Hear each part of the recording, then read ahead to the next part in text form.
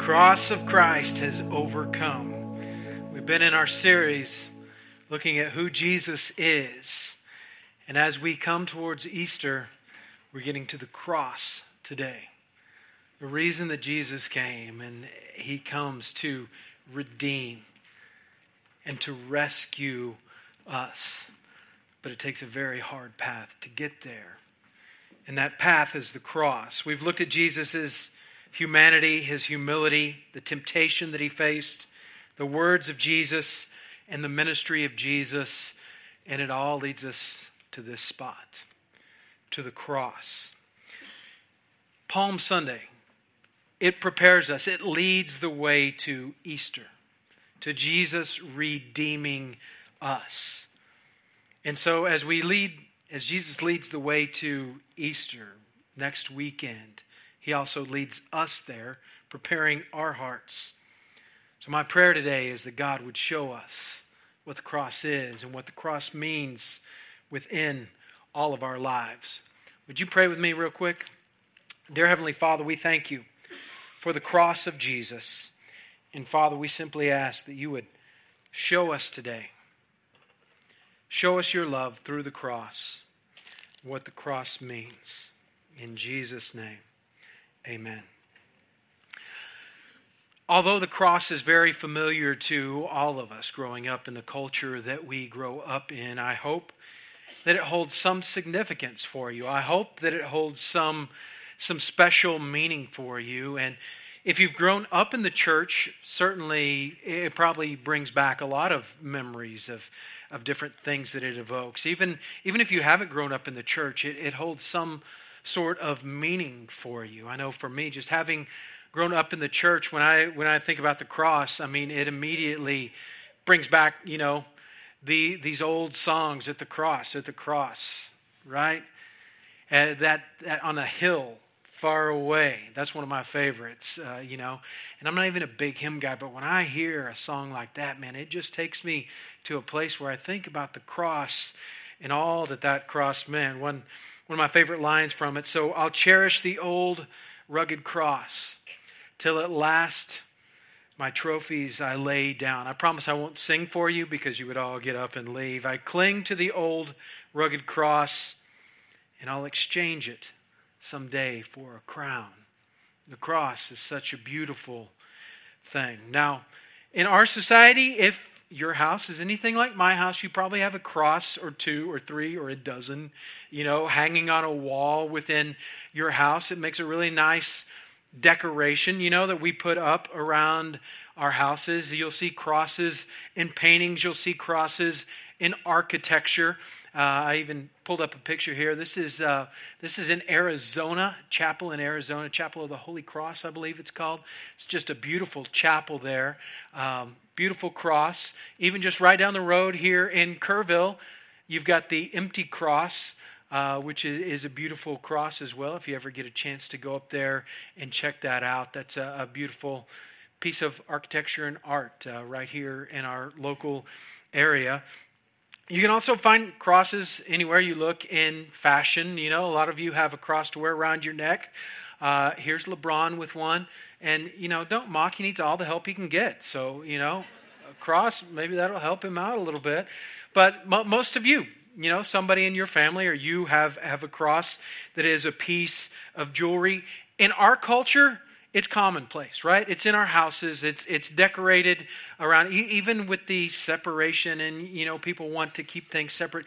We see crosses everywhere. They're a part of our culture. But in Jesus' time, no one would have decorated with a cross, right? I mean, nobody would say, hey, let's go down to Hobby Lobby and, I'd like to look for one of those really pretty wrought iron nooses that we could hang above the fireplace.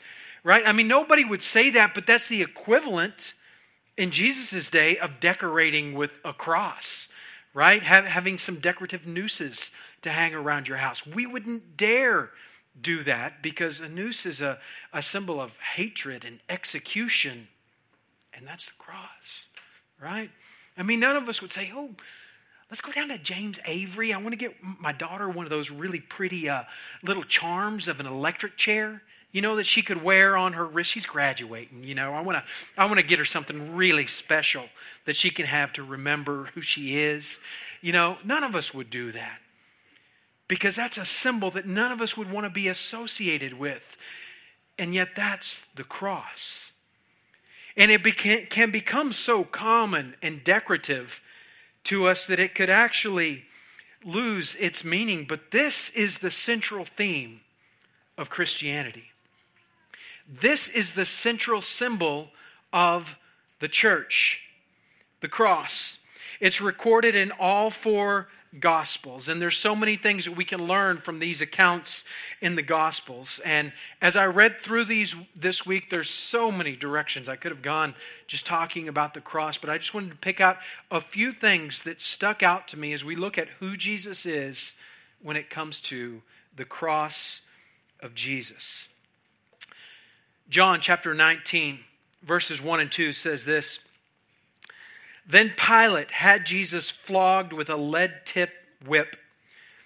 The soldiers wove a crown of thorns and put it on his head, and they put a purple robe on him. Now, it could be easy in the story of the cross to just see these things as kind of some accessories that go along with the cross. We've got a robe that was mentioned, represented here by this purple cloth. We've got a crown of thorns that was mentioned, and we've got this whip that was mentioned. And if you're familiar with the story leading up to the cross, Jesus is put on trial, and he's mocked, and he's beaten, and he's ridiculed by the soldiers and those that he's on trial before, leading up to the cross, which he would then have to carry. And as we lead up to the cross, we see some of these elements that are in place. This whip, this crown, this robe. And there's so much more to these elements than just simply being accessories in a story. You see, these were elements of torture. These were elements of punishment. These were elements of mockery as Jesus stands trial. The whip. 1 Peter chapter 2, verse 24, it says this: He personally carried our sins in his body on the cross, so that we can be dead to sin and live for what is right. By his wounds you are healed. Or you may be familiar with the translation that says, by his stripes you are healed. Now that word right there, healed, I love the meaning of it, because it doesn't just mean made better, right? Okay, you got over what was bothering you. It means to be made whole. Everything that is broken within you is set right.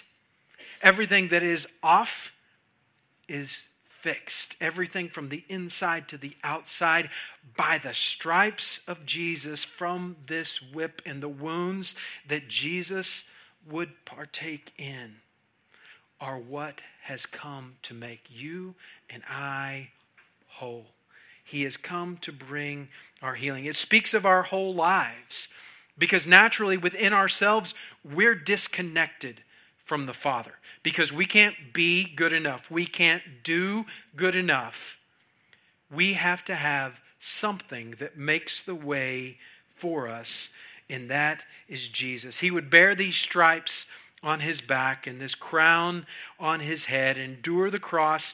He would carry the sin that belongs to you and I, so that we could be made whole. He will be torn apart so that we can be put back together, so that we can be redeemed and restored. Now, you may be familiar with this. If you've been around church at all, Jesus is whipped 39 times. He's likely chained to a stump with his back exposed, barely covered, if covered at all, and he's whipped 39 times.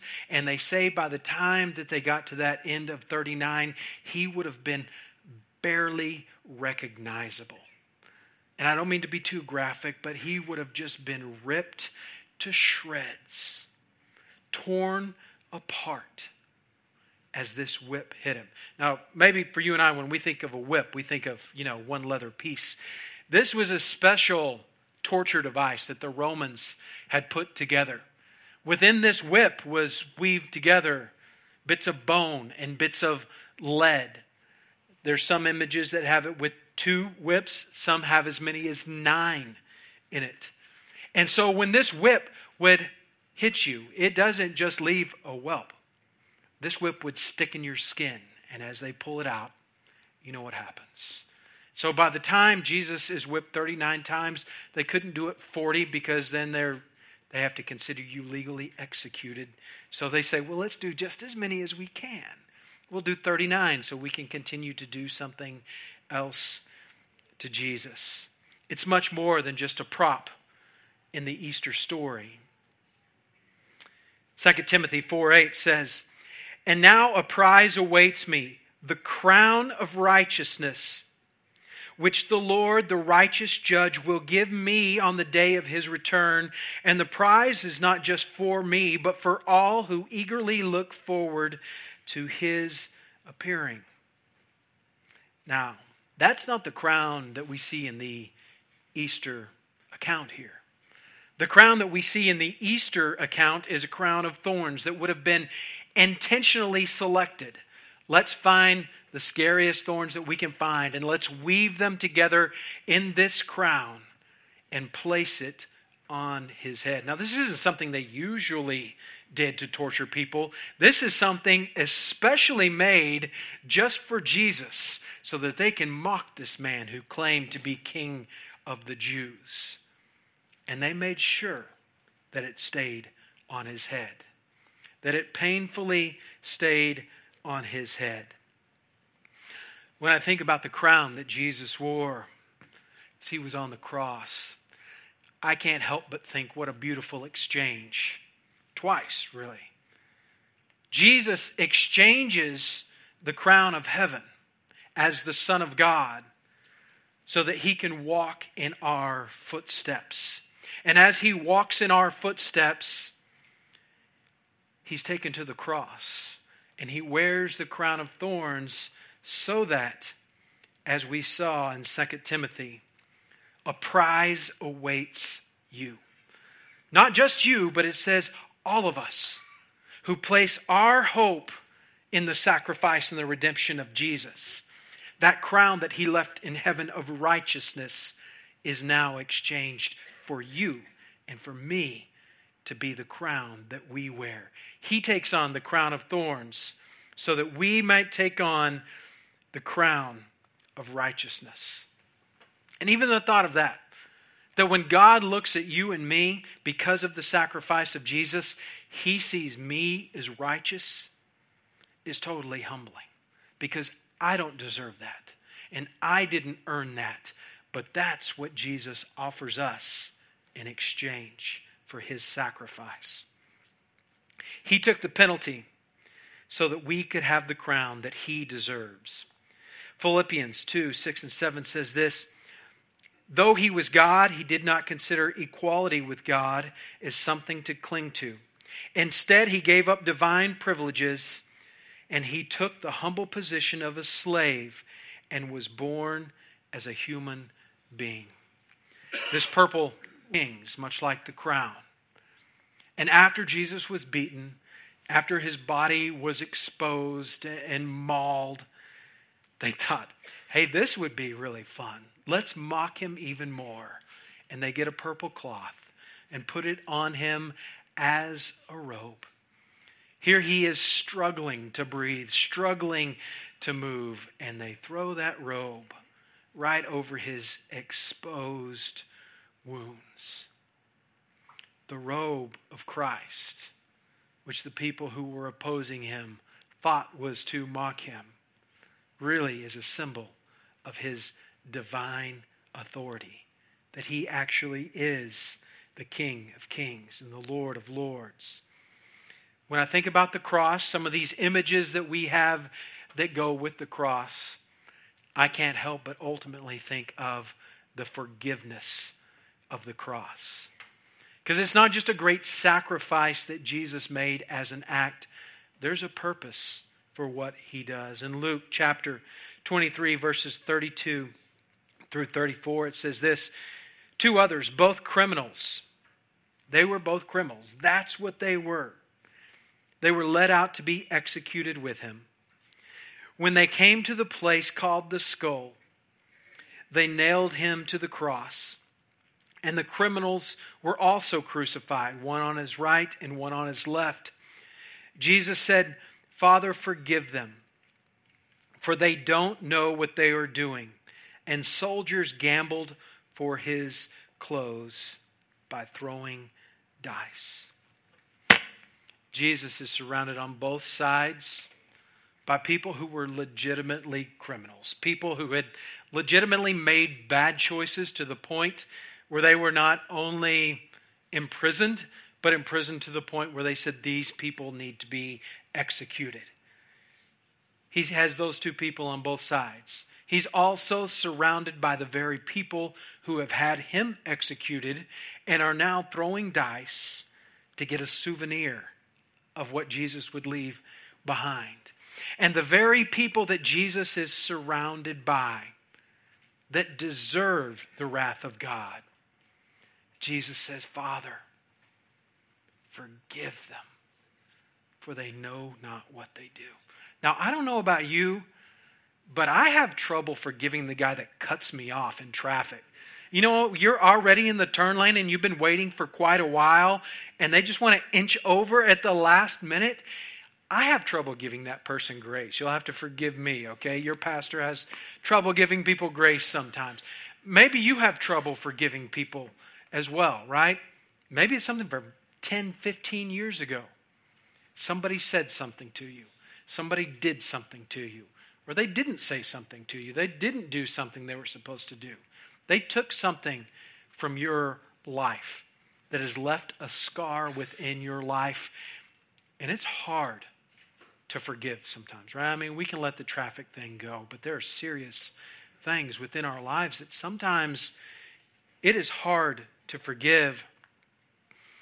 And when we look at Jesus, he's not just forgiving the people that are immediately around him who don't deserve forgiveness. When Jesus is on the cross, he's forgiving us all for the sins that we have committed, the atrocities that we have put before him. Verse 39 through 43 says this: "One of the criminals hanging beside him scoffed, 'So you're the Messiah, are you? Prove it by saving yourself and us too while you're at it.' But the other criminal protested, 'Don't you fear God, even when you are sentenced to die?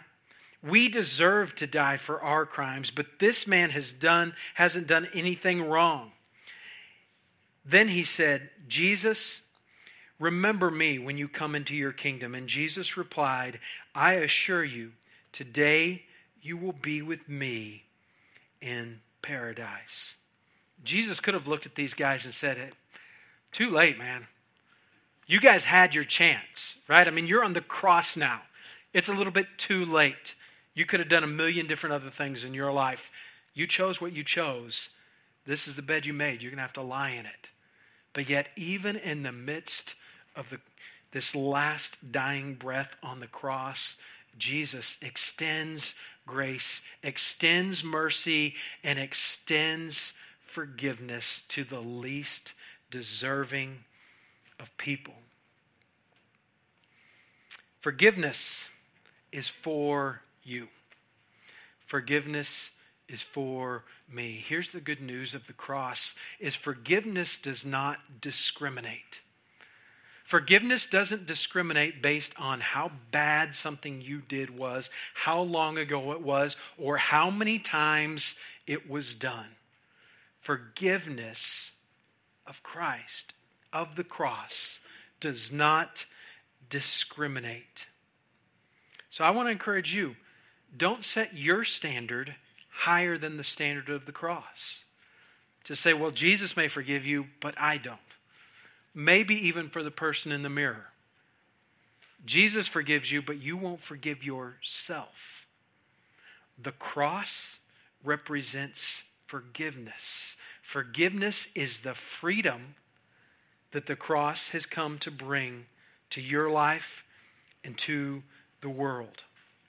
We don't forgive others based on anything that they have done or not done. We don't forgive others based on whether they said they were sorry, whether they made amends, whether they're going to do it again or not. The only standard that makes sense for forgiveness, because you have faced real offense in your life, the only standard that makes sense for forgiveness is the cross. Freely you have received forgiveness, freely you are to forgive. And I don't want you to leave here today without knowing that because of the cross, you are forgiven. And if you're here today and you won't let yourself get past some things, I want you to hear me say it again.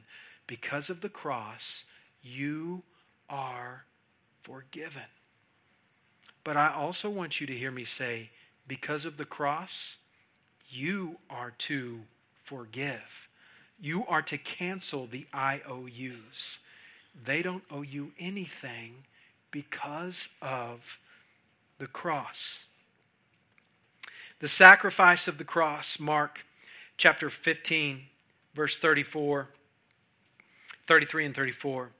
At noon, darkness came over the whole land until 3 p.m.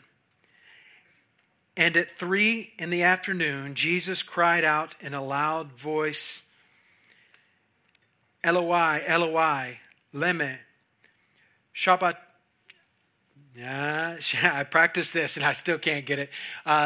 This here is in Greek, I believe. Sabachthani. Which means, let's go to the last part. They put it in there for people like me, right? Which means, my God, why have you forsaken me? As Jesus hangs dying on the cross as a sacrifice for you and me, he faces the worst possible thing, even worse than the mockery, even worse than the whipping, even worse than the nails, and that is the separation that he feels in that moment from God the Father, so that you and I will never have to face separation. As it says in Romans 8, what can separate me from the love of God? Nothing can, because of the cross. Jesus faced the separation so that you and I would never have to be separated from God. He identifies with our pain. He identifies with everything that we face. Sometimes, I understand, we may feel like God is separated from us. But because of the cross, nothing could be further from the truth. We are never separated from the love of God. Because of what he endured physically, emotionally, and relationally, he says all can be restored for us.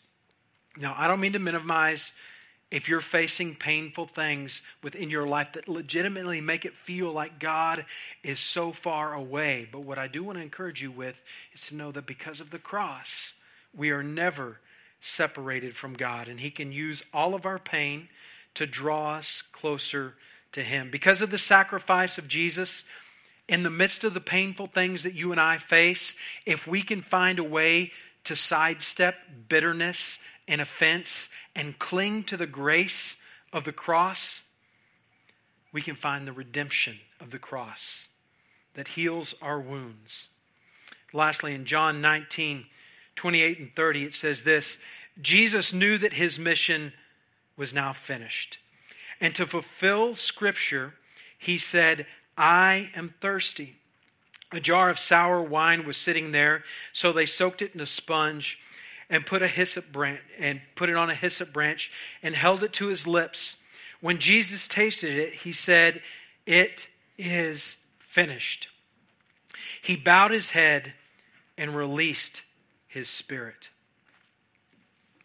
I'm so glad that Jesus didn't choose another way, that God didn't choose another way, but that he sent Jesus to take the place that you and I rightfully deserve, so that we could be redeemed and restored, so that we could be his.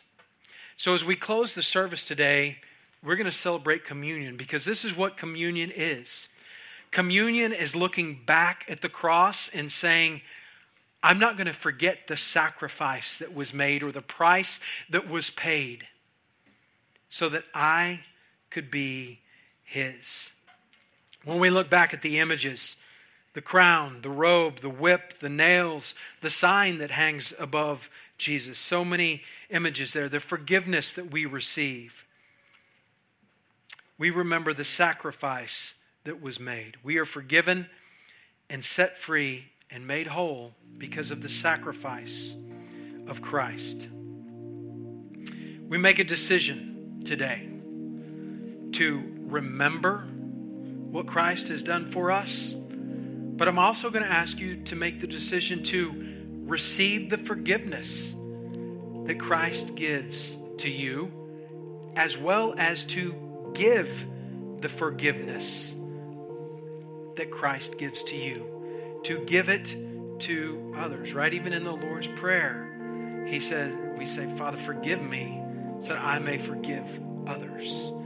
Forgiveness just keeps going. So as we come to the table of the Lord today, I want us to remember the cross, the sacrifice that was paid, the forgiveness that we receive and the forgiveness that we give, and the decision that we make in the midst of whatever's going on in our life to believe and to cling to grace, to cling to the promise that He has come to redeem and to heal us, to make us whole. Would you pray with me? Dear Heavenly Father, I thank You that in the midst of the lack within our lives, You fill the gap. Because You do for us what we could not do for ourselves. Thank You, Father, for sending Jesus, and thank You for the cross. Lord, there's nothing more in this world that we need than the cross. Jesus, His sacrifice, and as He rises again, which we'll celebrate next week. God, we need Your forgiveness. We need Your grace. Would you take just a moment and in your own words, would you ask God, would you thank Him for His forgiveness? Would you ask Him to renew and restore your relationship with each other? And if there's someone that you need to give forgiveness to, would you ask God for the strength and the courage to be able to give that forgiveness, to let go of the pain? Would you prepare your hearts today as we prepare to come to the table?